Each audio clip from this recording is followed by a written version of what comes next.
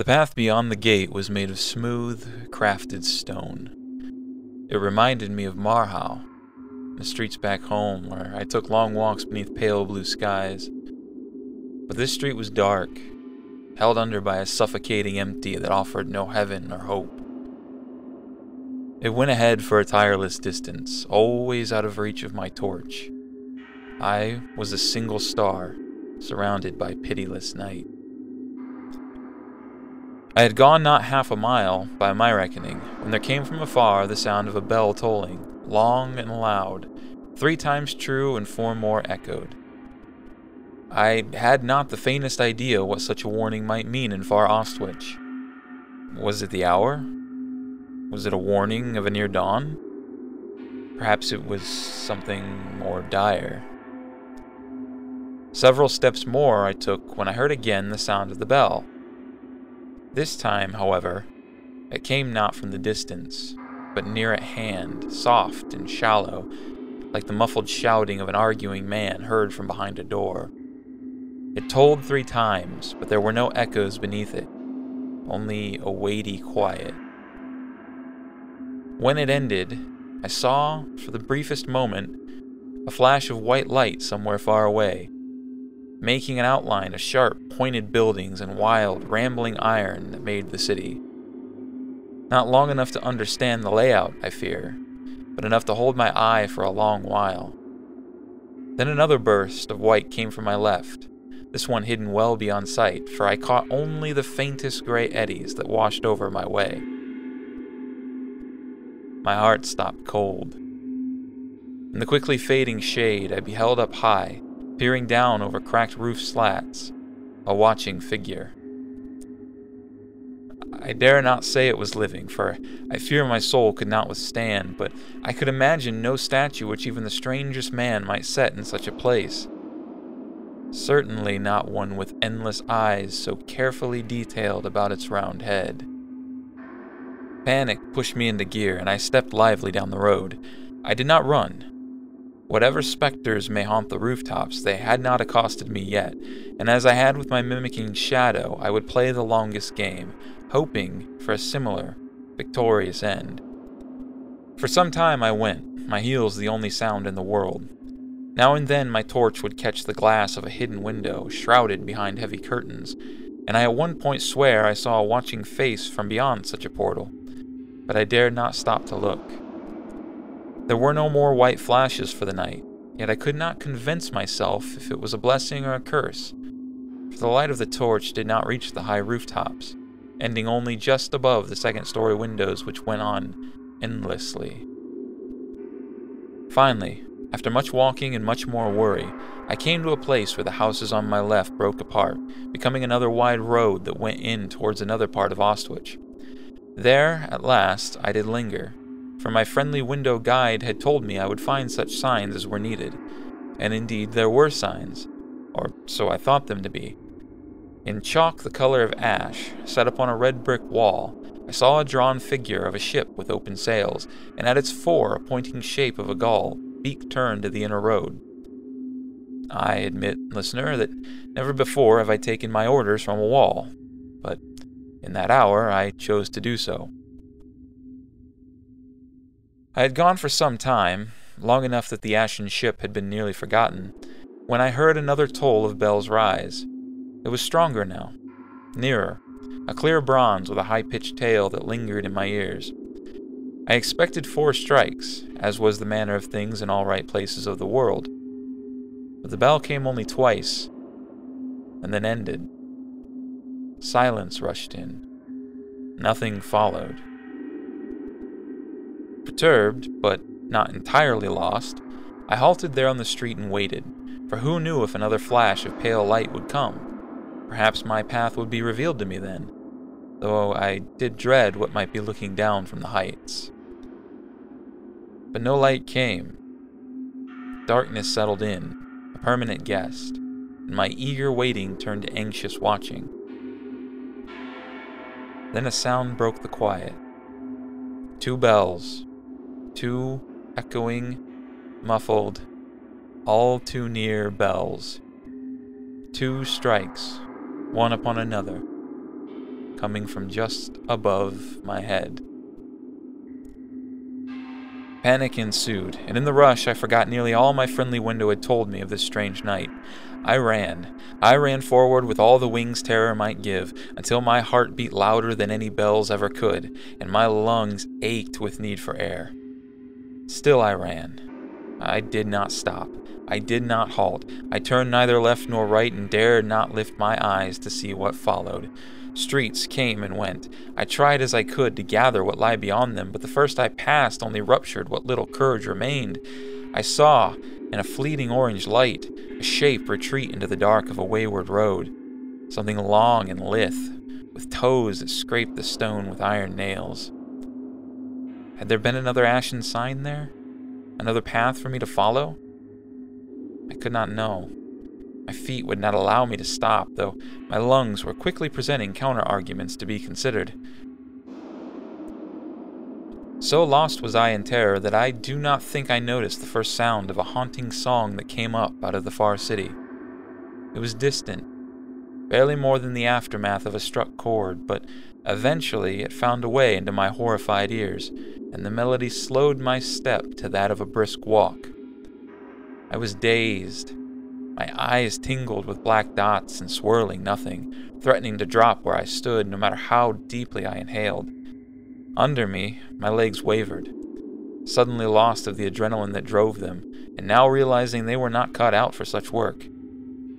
I stopped at last and fell to a knee, hoping a brief respite might bring me back to a place of vigor. Only when I had rested a moment, focusing on the flicker of the torch, did I begin to hear the song which had interrupted my frightful travel. It was a wailing, drawn thing, a single note stretched over the entirety of a verse, scratching through the alleys and over homes to fill every corner of my street. A thought came to me as I listened. Had the windowed lady not warned me of something similar? No. She had called my watch to someone crying, if I remember right. Though, as I lingered and listened, it struck me that such a sound could indeed be a cry, if one had the belly for such a long and painful note. It came without ceasing, shifting in pitch by only the faintest waves, like still waters of a pond pushed gently by a breeze. The longer I listened, the more I beheld foulness in its sound. A gritty, piercing floor held it aloft, something I did not notice at first, but now that I heard it, I could not think of as anything but the shout of a man deep in his despair. For a time I debated what to do. I could not stay there in the road, that much my windowed lady had been clear on, but I was certain she had warned me of such crying people ere I left her sill, and I had quite forgotten if there was a plan to follow. I resolved soon to press forward, but that I should turn to the right if I found another crossroad. If the road I was currently on led to the center of the city, and, I should note, I had no idea if it did, then the sound of the cries must have come from the very middle of it all. I would dare a side street, maps, markings, or no, if only to be away from that wretched, crawling note. It did not take long to reach the next crossroad. It was only a few houses down. But alas, listener, when I arrived, I indeed found an ashen marker. Only this marker was on the very road I traveled, being that of a ship's captain with his hand outstretched, pointing down the same path I wished nothing more than to be off of. I thought, for a moment, that I might ignore the sign. After all, harbor or no, and I was increasingly skeptical there was a harbor in the center of the city, would it be of any real aid if I ran headlong into the creeping whale? Yet, as I thought to turn, I caught in my ear that the crying horror had changed. Where before it seemed only to be ahead of me, far in the black sky, now I heard it rising from all sides, pushing out of every side street and cracked brick. It was still loudest in the direction I walked, but no longer was I sure I would be free if I turned aside. Another bell rang out. A single, terrible gong. This one I heard as clearly as if I stood at the foot of its church, and for a brief respite the wailing cry halted. Silence filled. Then, far away, I heard another muffled bell echo, one single, solitary strike. It sounded far away this time, no longer hanging over my head, and I realized then that whatever creature had stirred me had itself decided against going on the way I chose. That did not comfort me, though, for now I feared only another, greater danger lie in wait, a danger even stalking bells did not care to contend with. On the last gasp of the echoing bell, the wailing cries returned. They filled every street now. Turning would be of no help. I cursed aloud to the dark, doubtful anyone could hear me over the clamor, and ground my heel into the stone. My strength had mostly returned as I waited and listened. I had one last gasp in me. Leaving aside the crossroads, I rushed on into the dark. The crying note drew nearer, piercing now, even to my bones, like shards of glass beneath my skin. The stones at my feet began to shake. Though I admit now it may have been fear causing it to be so, not a true act of the earth.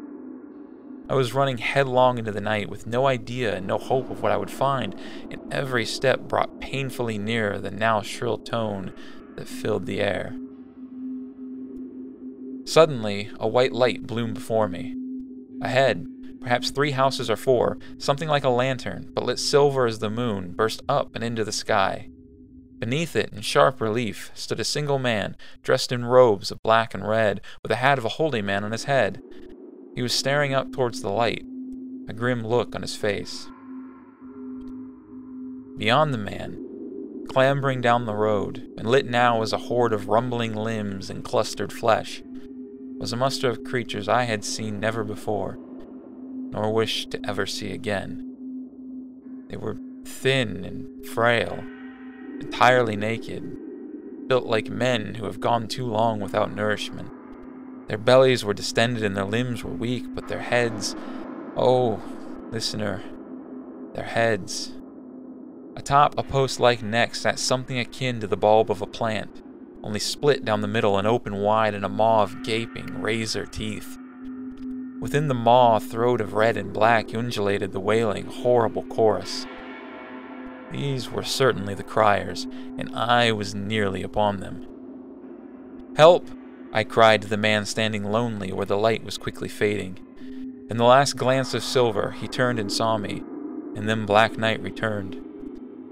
I ran on, pressing for the last memory my eyes could find of that face, and I nearly screamed when he suddenly appeared, leaping out of the dark and into my orange light. "Come quickly," he demanded, reaching out a hand. I took it and he led me on. The cries were a raging sea now, a tempest on the doorstep, ready to sweep me away. The man brought me to a door of iron and oak, the front porch of a church, or so it seemed. He swung it inward and pulled me with him, and when we both were over the threshold, he turned and put his weight behind the door. It groaned, slowly closed, an agonizing pace, though it had no doubt been ordinary and my mind only frazzled.